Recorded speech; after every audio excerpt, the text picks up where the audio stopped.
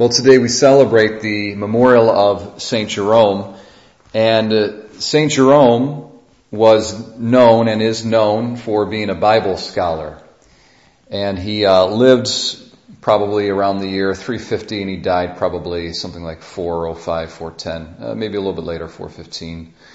And so he was a contemporary with a lot of important saints, like St. Augustine, for example, with whom he exchanged letters. And Pope Damasus commissioned Jerome to translate a new Bible. What the problem was at the time was that there were many Latin translations of the Bible, and they were all discordant with each other, and it was a mess. And so Pope Damasus said, well, Jerome, I want you to go to the Middle East, I want you to learn Hebrew, and I want you to translate the whole Old Testament directly from the Hebrew right into Latin, all over. And so Jerome said, okay. And so he spent basically his life doing that. It was a long project. And he went and he sat at the feet of rabbis and Jewish teachers, and he learned Hebrew, and then he went and he did some manuscript research and found good manuscripts, and then he translated the whole Bible into Latin. It was a real undertaking and a huge accomplishment. And he did it, though, it's very interesting, though, even though St. Jerome was a Bible scholar and he had a huge devotion to the Bible, he still knew that he had to, that the other major criterion of religious truth was the living authority of the church's hierarchy.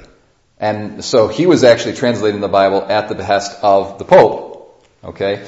And there is a letter that he writes that's kind of well known to the Pope, to Pope Damasus. And so Jerome right now is already in the Middle East, and he's got a little conundrum, it's kind of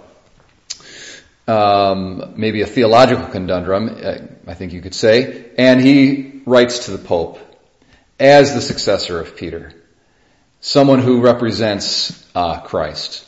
And he looks for solutions to this living representative, this living mediator of God's truth. And the problem was at the time, the three most ancient apostolic sees, the episcopal authorities that were set up by the apostles are Rome and Alexandria in Egypt and Antioch in Syria. And those are the three most important apostolic centers of authority. And so there was a problem because there were three claimants to the episcopal throne of Antioch, and Jerome didn't know which one to follow. And it was kind of a difficult question. One of the claimants was more clearly false in his theology, so he was kind of like, okay, I kind of know not to follow him, not to be in communion with him. But what about these other two guys? And so that's why he writes to Pope Damasus, and he says in one of his in his letter here to Pope Damasus, away with envy, away with all canvassing of the Roman power. It is but with the successor of the fisherman, the successor of Peter, and the disciple of the cross that I speak. Following none in the first place but Christ, I am in communion with your blessedness, that is, with the chair of Peter. On that rock I know the church is built. Whoever shall eat the lamb outside that house is profane. If any be not with Noah in the ark, he shall perish beneath the sway of the deluge. And he goes on. But this epistle is an example of St. Jerome's understanding that his great knowledge of the Bible notwithstanding, he needed a living authority to finally solve some pretty sticky theological issues. And we see Jesus speaking about this in our gospel today. He says, whoever listens to you listens to me. He's speaking to the apostles. Whoever rejects you rejects me. Again, he's speaking to the apostles. And the mission, and he says, whoever rejects me rejects the one who sent me.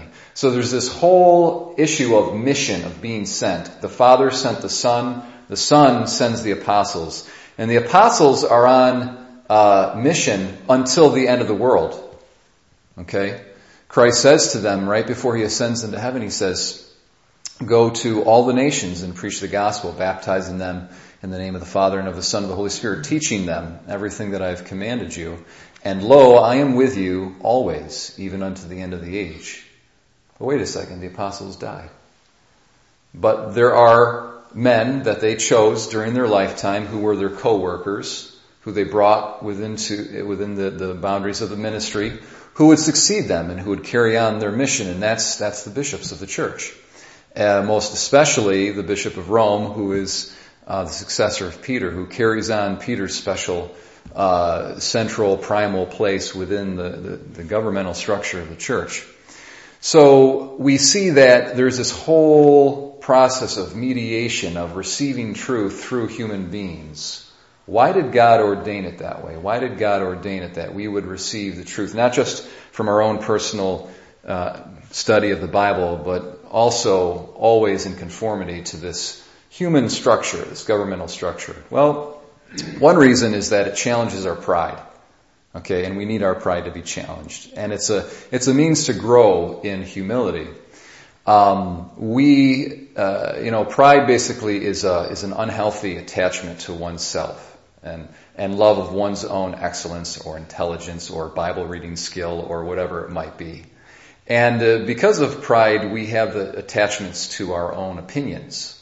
Okay, and so to be able to be required by God's order to submit our minds and our opinions to the word and the teaching of another human being is an exercise in humility. It's laying down our own attachments to our own opinions. See, there's a difference between being truly convicted in your conscience and obeying your conscience. We all have to do that. And in terms of conscience, Blessed John Henry Newman says, I toast first to conscience and then to the Pope. In terms of conscience, it always comes first. Okay, God is going to judge us on the basis of our conscience. So conscience has more authority than the Pope. But there's a difference between conscience and having an inordinate, unhealthy attachment to one's own opinions. Just like you might have this kind of unhealthy attachment to yourself, so also that you have an unhealthy attachment to your opinions. That's not following true conscience. That's being stubborn and obstinate and prideful. And so it's to that extent that this whole system of human mediation has been established in the earth. It humbles us, gives us an opportunity to be detached from ourselves and our own opinions and to grow in humility. I would say the second reason why God has ordained it that there would be this whole system of human mediators is a positive one, and that is God is all about community. Okay? And so when we go to others to receive God's truth and God's grace, it's a force that binds us together and it joins us in community with one another. And so communion ultimately and charity as it exists within communion is probably the more primary reason why he has ordained it that way, that we would go to this hierarchical structure with the Pope at the head to find the truth and to listen and to hear the Word of God afresh. St. Paul says that faith comes by reading. No. He says faith comes by hearing the Word of God. So there's always needs to be a living teacher and mediator of the Word of God, and the hearer and the speaker are thereby drawn in communion with each other, and the entire Christian community is thereby bound together in love, and together are the body of Christ in the world.